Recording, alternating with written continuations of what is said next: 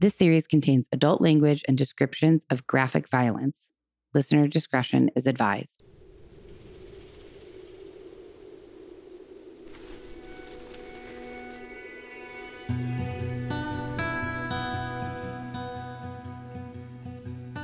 Hello, and welcome back to Death by Southwest, the podcast where each week I share a different grisly murder story unique to the American Southwest, while my sister and co-host tries to piece together the clues and unravel the mystery behind each of these heinous crimes. I'm your host, Margot. And I'm Jenna. And we are here with part 2 of the Brownsville child murders. So today we are heading back to Brownsville, Texas, to continue learning more about the gut-wrenching murder case from 2003 that shocked this small southwestern community to its core. And based on the fact that I am losing my voice and this case was pretty disturbing and upsetting, we are going to go ahead and skip the intro and sense of place for this part 2, which I'm sure many people will be thrilled about and maybe some other people will be disappointed, but we're just going to jump right into part 2 of the episode. And before we jump in, I just want to quickly take us back to where we left off last time. And if you'll recall, John Allen and Angela had recently found out that there was a clerical error with their eldest daughter, Julissa's records. And that's why she was likely going to lose food stamp access. And they were also potentially losing access to Medicaid. So they headed down to the hospital to try and get it sorted out, but were unable to do so. And on their way back from the hospital, that's when John Allen's paranoia and him seemingly losing touch with reality really started to become apparent. And that paranoia and lost touch with reality unfortunately resulted in John Allen and Angela murdering their 3 children. And where we were last time is that John Allen's brother and girlfriend had found out what happened, flagged down police, and sent them over to John Allen and Angela's house. And the police were trying to make sense of what had happened in that apartment. The apartment was a chaotic mess. It was filled with garbage, and it made it difficult for the investigating officers to work their way through. The suspects, Angela and John Allen, as well as the witnesses, Maria and Jose, John's brother, were all taken down to the station. And that is where we will pick back up.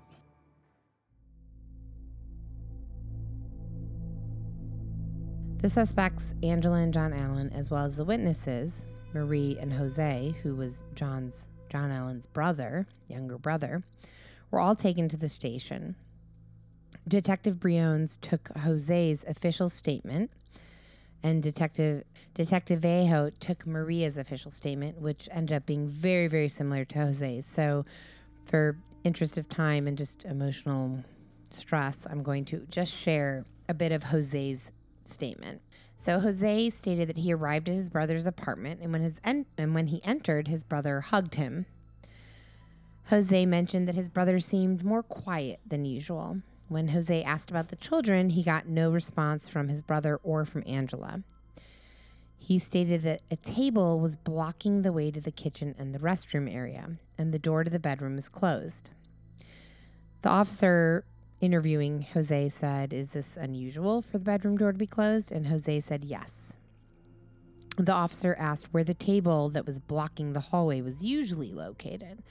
And Jose said the table is usually against the wall. So they had moved the table to block the hallway. You know, they were obviously blocking access to the children. Jose stated that he pushed his way through and opened the bedroom door and saw a trash bag on top of the bed and part of a baby exposed. He took the bag off and said that he saw that the baby had no head.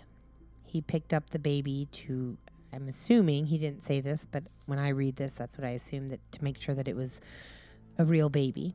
And he said that the baby and the body was real. He placed the baby back down, went back outside to his brother and asked what happened. His brother said, "Wait, let me explain." And then John Allen turned to Angela and told her to explain what had happened. Angela replied to Jose, John Allen's brother, by saying that there were 3 witches moving around the apartment. Jose said that Maria, his girlfriend who was with him, kept asking what was going on. So he took her over to the bedroom to see the child. She immediately started crying and said she was going to call the police. Jose agreed and told John Allen and Angela they were going to Maria's apartment. They were going to call the police. While en route walking to Maria's apartment, they saw the patrol unit, Officer Cervantes, and waved him down, told him what occurred, and that is what led us to the situation that I previously explained. When John Allen and Angela arrived at the police station, they were read their Miranda rights by Officer Clipper, and they also both signed something called a Miranda warning document, which basically meant that they had been read their Miranda rights and they were agreeing to cooperate. At that point, John Allen Rubio, placed both of his hands in front of him on the counter and said to Officer Clipper, "I told the officer at the apartment I killed the kids. What else do you need?" At that point, Angela and John were both placed in separate interview rooms. Officer Clipper spoke to his sergeant, was told that the Department of Public Safety Crime Lab would be working with the Brownsville Police Department and that he would be the lead investigator on the case. So he asked 2 detectives to interview John Allen while he sat in. Initially, Officer Clipper noted that John seemed pretty alert and responsive during the interview. They were asking him basically, what's your name, what's your birthday, etc. Anytime that they neared the homicide conversation or the conversation about his kids who had been killed, he, according to Officer Clipper, pretended to be very sleepy, his eyes closing and almost not being able to respond, basically unresponsive. But then when they would shift the conversation to something more general, he was awake and responsive again. Which makes you think what? He's disassociating with what he did, perhaps. If I'm giving him the benefit of the doubt, not the benefit of the doubt, but giving him... like it was too traumatic for him to like reflect on or look back on, so he just shut down. That's if I'm thinking that he is being authentic. Right. Otherwise, and if he's not, then he doesn't want to... Or if he's being authentic and he's remorseful or it really... He fucked up, essentially. Right. And if he's being authentic as in, I know I did it and I don't want to talk about it, then I'm pretending to be sleepy. I don't know. Yeah. In a nearby room, 2 other detectives were interviewing Angela, who was the common law wife of John Allen, which means they were together for long enough. Like what, 10 years plus or something? Yeah. In everything I read, she was called the common law wife of John Allen, which from what I understand, is 10 years. Well, it's 10 years in the state of California. Yeah, I was going to say it varies state by state. It could be different in Texas, I guess. But realistically, they met in 2001. This was 2003. I truthfully didn't look it up, but because it's just hitting me now, if I'm being completely honest. I find it hard to believe that anywhere a common law marriage is after 2 years. In where, Texas? Yeah, that seems unreasonable. But literally every article, every piece of evidence, even these are official police reports that are published that I read, they call her his common law wife. Maybe some states or all states take more into account than just years, maybe if you have children. That's true. We'll have to look into that.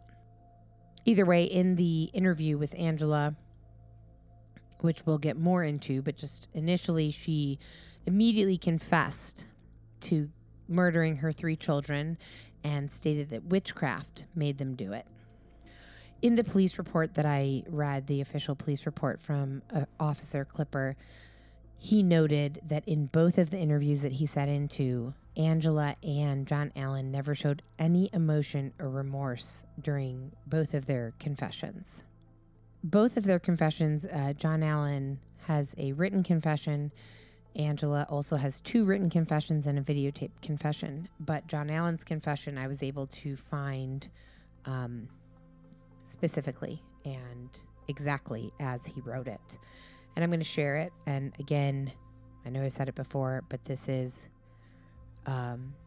extremely, extremely disturbing. So this is verbatim John Allen's written confession from March 11th, 2003.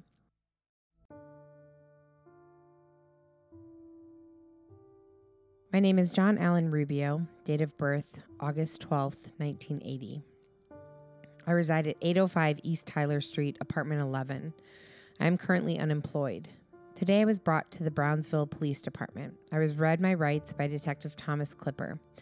I signed a form indicating that I understood my rights. I spoke with Detective Sam Lucio, who asked that I tell him what I know about the death of my child and the death of my wife's 2 children. He asked me who my mother is, and I told him that her name is Hilda B. Rubio, and she's about 48 years old. He asked me about my father, and I told him that I just found out my father's name is Manuel Rubio. I have 3 brothers, Manuel Rubio Jr., Jose Luis Lopez, and Rodrigo Ivan Barrientos. I told him that I graduated from Porter High School. He asked me to tell him where I have worked. I have worked at Golden Corral and McDonald's 2 times and a couple of other places. Detective Lucio asked me if I am seeing any doctors, and I am not seeing any doctors. He asked me if I'm using any drugs, and I told him that I've used marijuana and roach pills in the past. Maria Angelo Camacho is my common-law wife. I met Angela 2 years ago through a friend of mine. She already had 1 child, Julissa, and she was 1 month pregnant. She had the baby, and we named the baby after me. Less than a year later, she became pregnant again, and we had Mary Jane.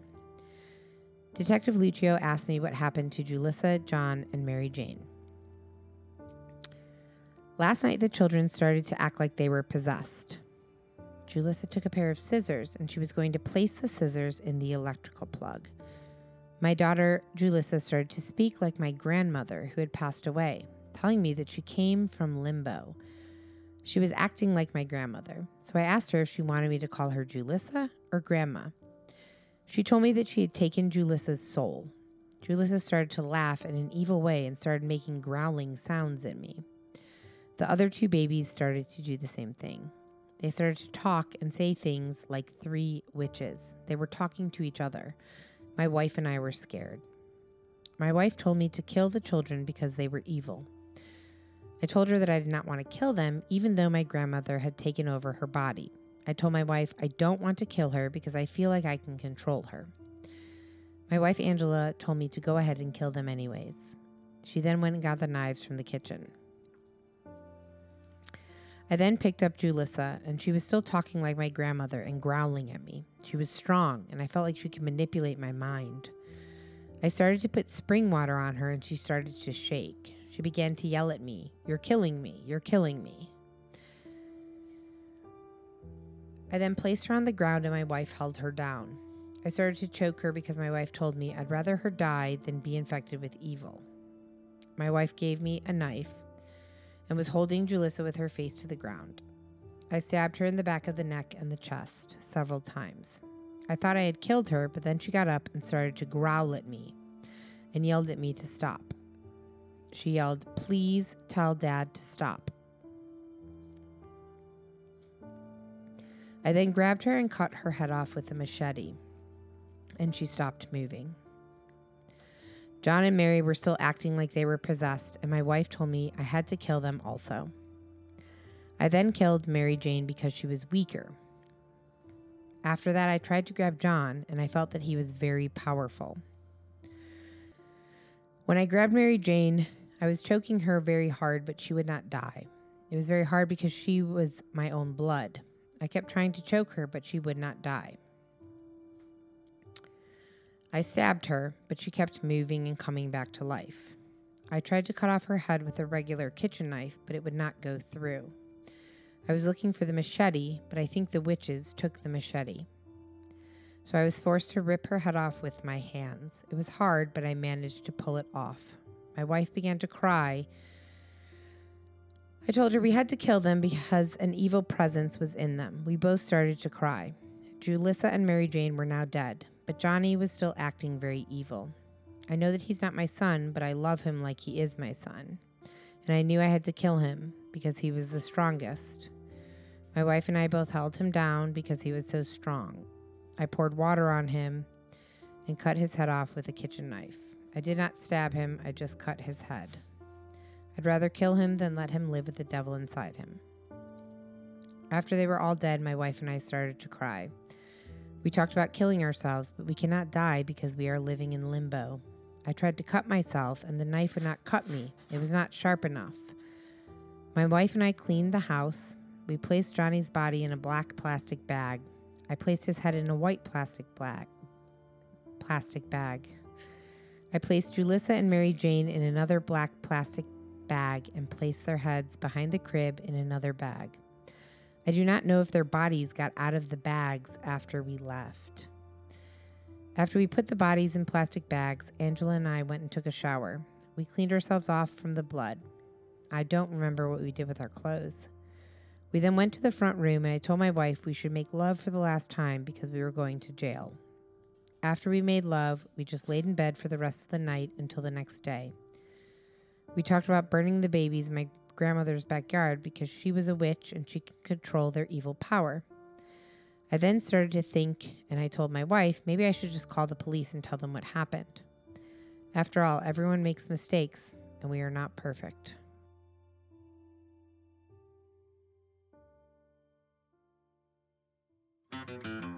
Don't miss what happens next in today's episode. We'll be right back after a short message from our sponsors.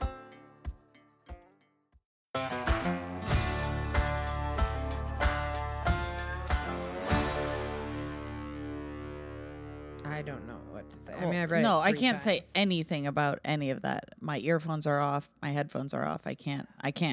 Also, you choose to clean your house now? That's what I thought. I mean, I thought a lot of things, but that's the clear... You make love after you've killed all your children? Yeah, I mean, that's just fucked up. But like, you cleaned your environment now? Yeah.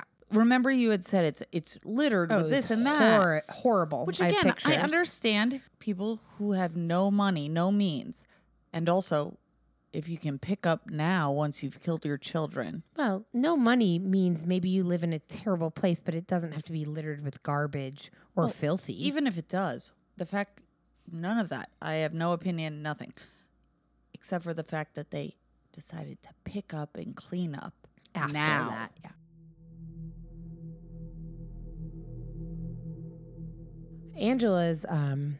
Angela had several confessions. That was John Allen's only confession. And I'm not going to read another one, so that is the absolute worst of this episode, for anyone wondering. The night that they were arrested on March 11th, she did give a written confession where she claimed that her common-law husband believed the children were possessed. She told police that the day before, the children had been acting strange and crying a lot, and they felt that someone had put a spell on their children. So they had to kill them to get the evil spirits out. She said, go ahead. Can I say something? Yeah, of course. What I was thinking actually is when he was talking to the police or giving his confession, he kept saying, my wife told me to do this. My wife told me to do that, which perhaps she did. Mm-hmm. And also, way to protect, not that I get it, but like he just kind of like. Oh, they turned on each other. Clear, even then before. Both. And that's what reminded me because you had said she started to say her husband this. Mm-hmm. So like, gosh, wow, really. Immediate. He said that she was the one, in his first and only statement, he said that she was the one who convinced him. She kept telling him, we have to kill the children. And in her first statement, remember, they have been separated immediately from when Officer Cervantes went to the apartment, put them in the car. They were in separate police cars. They never saw each other again. And both of them, in their initial statements, both said the other told them to do it. She said they rubbed an egg on Julissa and dropped it in a container of water to check for proof of a curse. And she said, quote, the way the egg floated told us something bad had happened to Julissa. This is, I guess, a common practice in this kind of spiritual culture. Thank you. When treating a person afflicted with, they call it the evil eye. In Spanish, it's mal ojo. That's exactly right. Is that right? Mal ojo. Mal means bad and ojo means eye. Yeah. So that was on the night of March 11th. That was her confession. She essentially, aside from saying that John Allen had told her we have to kill the children rather than her telling him, everything else was essentially the same as his statement. And the next morning, March 12th, she told officers that she would like to recant her initial statement and give a new statement. She told detectives, my initial statement was not true. The real reason we killed our children was because of money problems. The financial pressures mounting on the family were so intense that on that day that rent was due, they couldn't pay their rent, they couldn't feed their kids, they had no more food stamps, they had no more Medicaid. And she said, quote, it was better for the children to die rather than suffer. In her second statement, she again said that they killed the girls first and 2 hours later decided to kill Johnny because they didn't want him to suffer alone. They had planned to put the bodies in a shopping cart and take them to the city cemetery and bury them and then run away to Mexico and start over. When investigators asked Angela why she would go along with such a heinous and appalling plan, she said, quote, because we were afraid. I didn't want to lose my husband again because he had gone to jail before. I was afraid, and I had never been to jail. Now, I could find no record of John Allen having gone to jail, so I'm not quite sure the context of that. When the detectives asked Angela if she thought that she was going to go to jail, she said yes, because we did something wrong. It seems like her brain was working to some extent. And I know Certainly. what you said earlier. Here, the IQ and all of that, one, IQ doesn't mean like a mental struggle, but IQ aside, she came to, or maybe she came to the night before, but she was more honest, it sounds like, the next day. Remorseful, yes, absolutely. Well, no, more honest. Oh, more honest, certainly. Well, sure, remorseful, I don't know, but more honest, right? I don't know if that's the honest truth, but she gave a reasonable, no, okay, let me retract that. Not reasonable. It sounds more honest. Yep. Not reasonable. She was read back her statement the next day, the second statement, and she initialed every paragraph after it was read back to her and signed the confession. So both of them at this point have confessed. While they were slightly different confessions, and her second confession was obviously a different reasoning than the first, they had both admitted to killing and decapitating their children. The autopsy that was performed on the kids was very disturbing. Julis's autopsy showed that she had 12 stab wounds on her face and neck and 21 stab wounds across her chest. The baby had 20 stab wounds, and Johnny, the little boy, suffered from broken ribs and vertebrae. It was quickly determined that John Allen and Angela would be tried separately. And John Allen's trial actually happened relatively quickly in the scheme of things. It happened within the same year that the homicides happened. But Angela's was met with multiple delays. It seemed that the Mexican government had a huge issue with Texas attempting to execute because they had stated from the beginning they would be seeking the death penalty for both John Allen and Angela. So it seemed that the Mexican government had an issue with Texas attempting to execute one of their own. And the Mexican government filed complaints not only with Texas, but with the federal government. The Mexican government opposes the death penalty wholeheartedly and confirmed to the prosecutors of this case that their lawyers were ready to appeal a death sentence if that was what was going to be sought out for Angela, because she was not, she was here illegally. She was a Mexican national. Beyond that, the question of her mental health and competency was in strong question, which was going to delay this case a lot. Texas spent 2 years trying to determine if Angela was legally competent to stand trial in a capital murder case because her and John Allen had both been charged with capital murder. During the time that Texas was working on getting Angela's trial underway, John Allen, despite his written confession, insisted on going to trial. Attorneys claimed that John Allen was innocent by reason of insanity.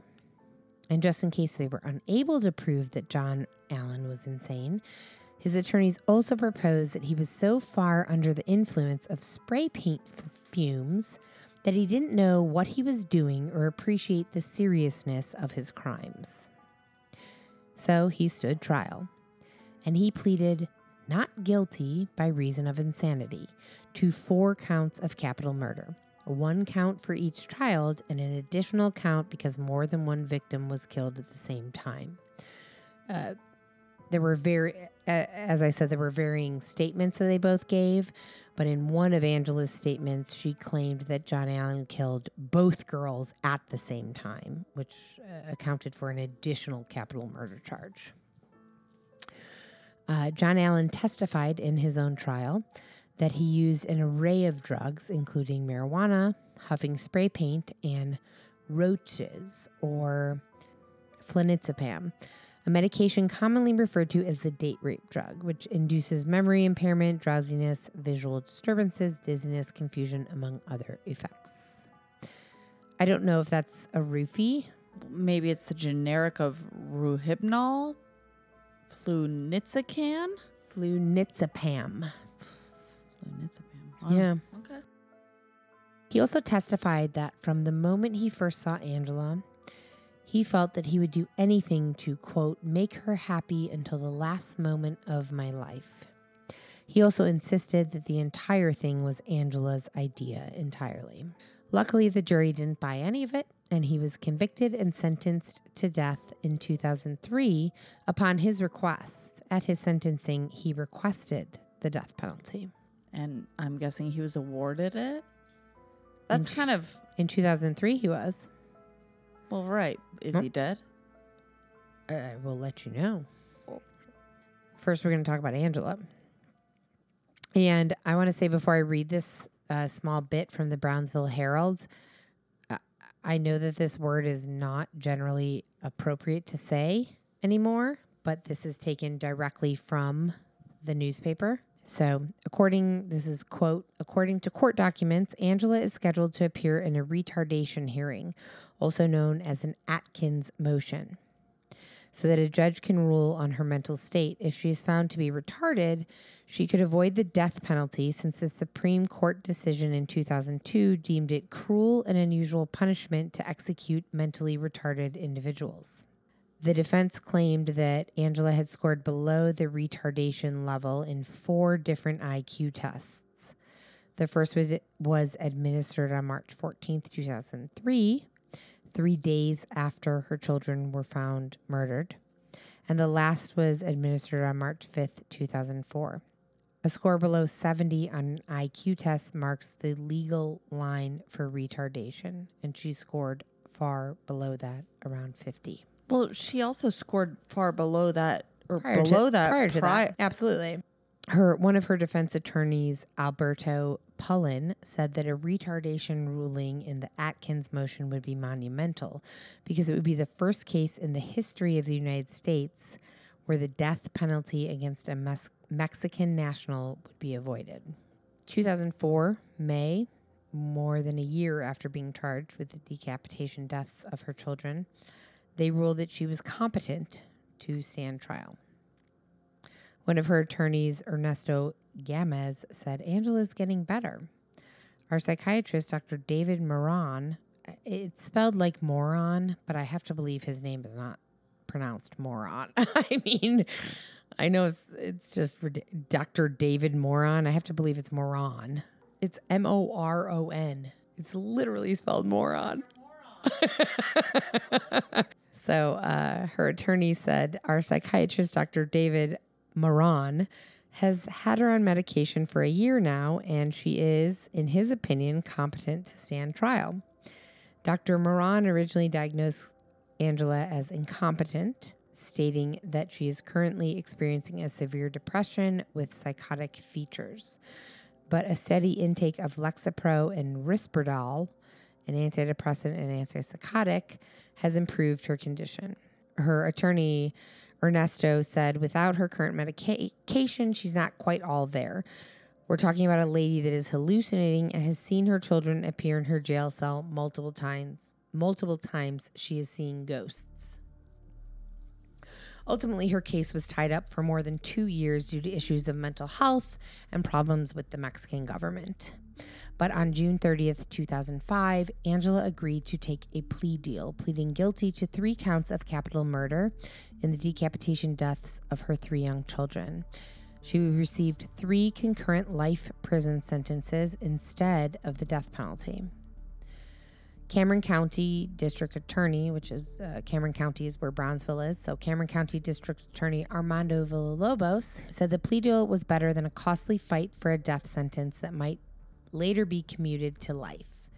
Quote, the decision to remove the death penalty in our plea bargaining was truly the most agonizing decision of my first 6 months of office. However, we felt that the real battle would be in the 12 to 15 years after the jury trial that would take place in the appellate and Supreme Courts of Texas and the United States. Had Angela been convicted and sentenced to death, she would have become the first Mexican national female on Texas's death row. He said that Angela would be transferred to a state prison somewhere likely in Huntsville and probably would be in isolation for protection from other inmates. Villalobos said, quote, she murdered children. She murdered babies. As odd as it may seem, the prisoners have their own hierarchy. Angela will be eligible for parole in 2043. If she is granted parole, she will be immediately deported back to Mexico, but she has stated that she prefers to stay in prison in the United States, even if it is in Texas.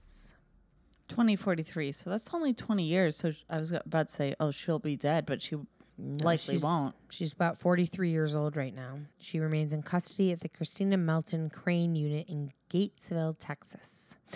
March 3rd, 2043, she will be eligible for parole.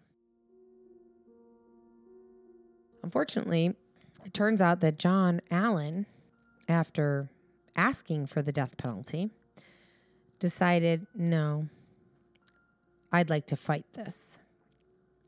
And due to a slight procedural error in his initial trial, he was permitted to appeal and fight his ruling.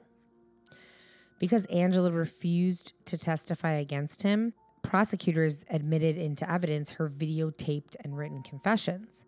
But according to the Texas Supreme Court, you're not allowed to do this because every accused person has the right to confront their witness in person at their trial. And since she refused to go to trial, refused to testify against him, his conviction was overturned in September 2007 by the Texas Court of Criminal Appeals on the basis that out-of-court statements were unconstitutionally used against him.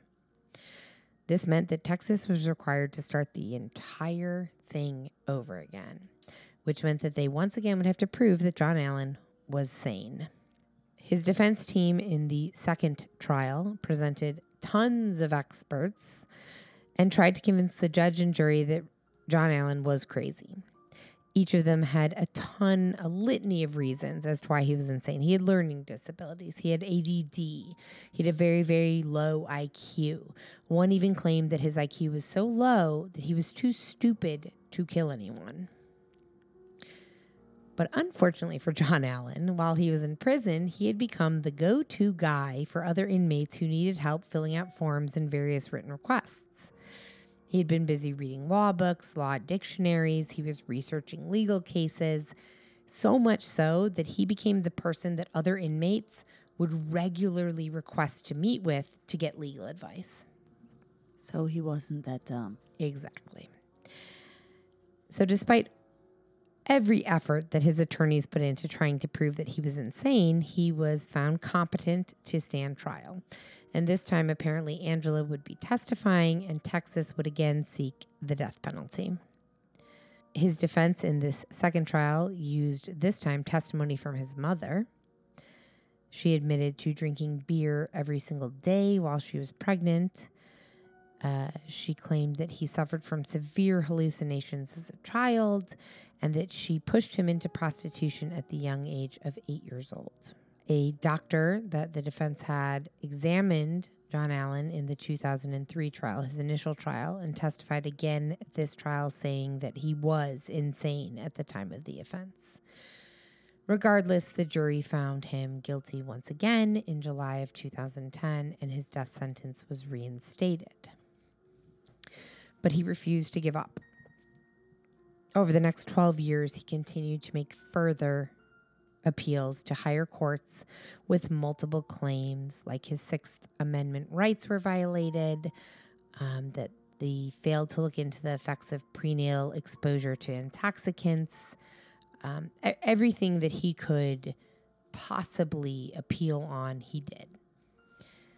They denied his appeal initially in January 2022, but in February 2022, a federal court revealed that it would grant a stay on his case, allowing him to submit a new appeal to a Texas court. His case was reopened, and he was given until April 2022 to submit an amended petition. As of March 2023, so just a few months ago, they had asked for extensions. They were asking for another extension. Apparently, quote, they were seeking an extension not to delay this, but to ensure adequate time to prepare upcoming filings. His counsel apparently was under particularly heavy litigation.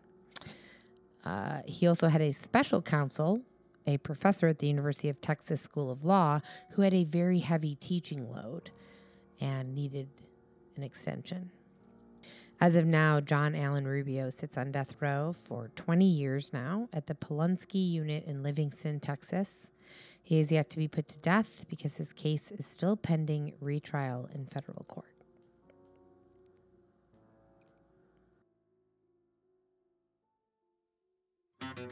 You don't want to miss what happens next in today's murder story, so don't go anywhere. We'll be right back after a short message from our sponsors.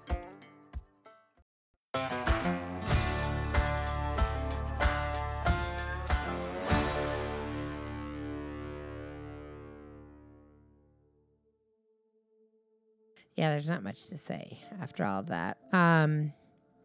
So there is no real, Angela is in jail. John Allen is also in jail, but is potentially having another third trial somewhere down the line.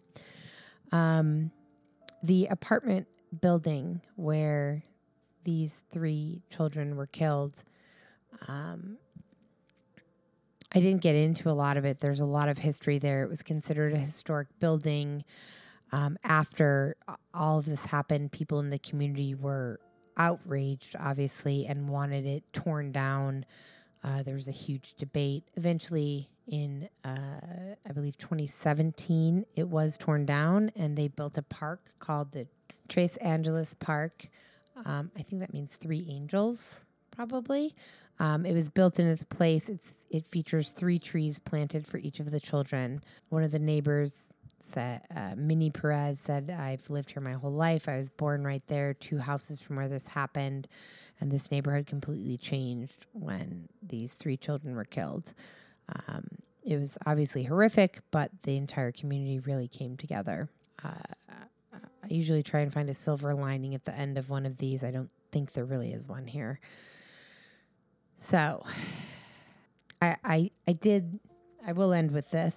I always look to see if there are other podcasts that have covered any of the stories that we cover before we do them, just to see, what else is out there. I only found 2 podcast episodes ever on this story. I'm guessing because, I don't know, it is so horrible.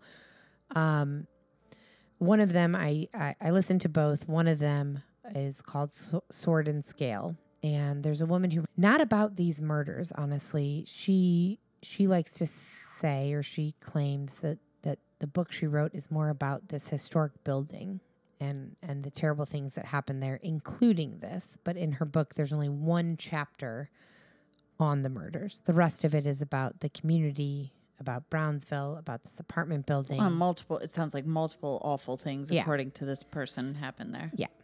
It was a really interesting, I'll have to link that if anybody's interested. It was an interesting episode.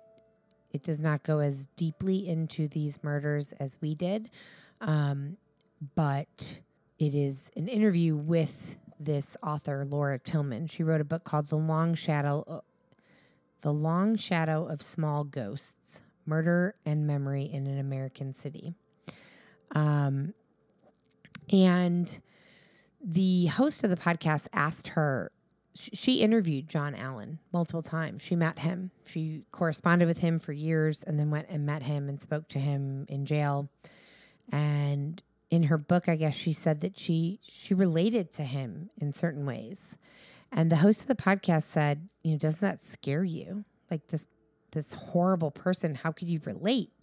And she said, it doesn't, because he was remorseful. When I met him, he was remorseful. He admitted to what he did. He knew he had done something wrong. And I think that that's far better than somebody who doesn't have remorse. And I enjoyed the interview. It was a great episode of this podcast. I strongly disagreed with her. I felt she was not giving John Allen a pass, but she was almost understanding, not of what he did, but of the struggle that he had. And I don't know, I didn't like it. But they discussed something that I thought was an interesting question to pose to anyone who's listening to this. They talked about if he had a different upbringing, if he had not been in prostitution at age 8, if he had the resources for mental health counseling and medication and things like that, that maybe he wouldn't have found himself in this place. And her feelings were, yes, probably he wouldn't. And my feelings, I actually don't know. I'll be honest, I don't know, but I lean more towards I don't care, I think, which sounds harsh, but I don't care. I find no sympathy for someone who did something like this. And it's terrible to grow up like that, but I can't understand finding any sympathy for someone who did that. So I'd be interested to hear. Maybe she didn't find sympathy. I have no idea. I haven't listened to whatever you're saying about the Tillman woman author. Mm-hmm. So maybe she didn't find sympathy. Maybe she found, it can be both, right? Like maybe she found some not understanding or like some compassion. Yeah. Compassion. I actually believe, and I haven't heard any of whatever you're saying. Not whatever you're saying. I don't mean to push it off like that. No. The book and the interview, I haven't looked into any of that. I believe, or from the little that I hear right now, I do believe that if he hadn't been at 8, whatever, been pushed out to be a sex worker and then this and that and had some support and some, I don't know, support, whether it be mental health support or just parental support, guardian,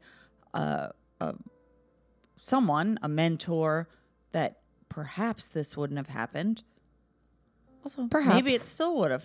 No, that's true. I can think that and still say that doesn't change how I feel about what this person did. No, that's a very good point. I agree with you. I really do think it could be both. Like, yes, if this person had if I had different circumstances, I'd be different, whether better, worse, or in the middle. You're right. You said that. You explained that way better. You're absolutely right. Because I think I asked this question on one of the last episodes about the truck stop killer, that if he wasn't a truck driver, would he have done the same thing? And our Sean Thompson, our human GPS, had written and said, I think even if he wasn't a truck driver, he probably would have still killed people and he probably still would have been caught. And I totally agree with that. And you're right. I think John Allen and Angela were not serial killers. I think their crime is a bit more hard to talk about and understand, but you're right. Maybe if he had a different upbringing, he wouldn't have gotten to this point.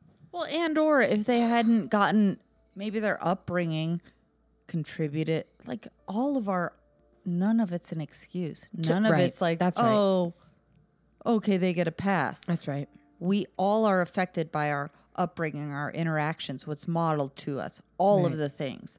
And that's good and great. Once we're adults, if we can wake up, and I understand some people can't, whether they have a very low IQ and mental health issues, ultimately, yes, we're all a product of all of those things. Our environment. And our if we had upbringing. a different environment, it's not even better or worse, we'd just be different. Right. So if they had a different, all of those things, they'd be different. Also, anyone can do anything. So if you wake up as an adult and say, hey, I'm fucked up. Yeah. Let me try and work on this. Or I feel the urge to do this or that, whether it's killing people or not. Also, they were on drugs. Like, I think that's a big piece that, like, seems very simple, but we're also missing that. Or not missing it, but, like, not landing on that. Like, John Allen was huffing. Right. Yes, absolutely. I think, I guess if I'm going to be completely honest, I don't know what I think. I think that like something like this, I've been on this case for a little under a week. I think something like this takes a lot longer to try and process. So I actually don't fully have all of my thoughts collected, if I'm being totally honest. And as somebody just reading about it and learning about it and having never talked to anybody involved in it, it's impossible to have a full picture opinion. I think it's impossible unless you're that person too. Like I've just heard this the first time right now. I have no opinion. I'm just saying if I take into what I consciously think I know, it's just, of course all those things affected them. And also he was huffing. Yeah. I don't know if that was the catalyst for it. Maybe that made him more chilled out. I have no idea. No, I think it made him. Paint can. Me either. And I don't know that much about it aside from what I learned through researching this. But apparently, it does cause extreme paranoia, and it sounds like that played a major role in it. And then the perfect storm of her being less able to think on her own and following in others' footsteps, if we're to believe that he was kind of the leader in this. A lot of questions, and it's just. I mean, it's a bit of an overwhelming case. Quite honestly, last night or the night before when I was researching it, I texted Jenna and said I'm researching our next story, and it's the first time that I found myself crying while I'm researching, and I actually texted Brandon and said, how do I know if a case is too heavy to tell? And he said, you don't. So you have to go heavy and see how it's received and then go from there. Yeah, I'm not going to lie. Reading his statement, it feels uncomfortable. I like Brandon, and also he's very savvy, I'm sure, in the whole realm. But Yeah. This is up to you. I know, and I don't know. I'm learning that. I guess I don't know. It feels too heavy, and it also feels like it felt like a story that I wanted to share. And we'll see how it's received. And I would be interested to hear listener feedback on both if this is too far, and then also your opinions, more resources, a different upbringing. How does that contribute to what happened with this case? And with that, I think we're just going to go ahead and end. I'm not even going to say good night and good luck. I'm going to say hug your loved ones. Hug your loved ones. I will second that. And we thank you guys for listening. And we will be back next week with a bonus. And thank you. Good night. Night. Bye. Death by Southwest is hosted by Jenna Schneider and Margot Carmichael. Executive produced by Margot Carmichael. Produced by Jenna Schneider. Audio editing and sound design by Margot Carmichael.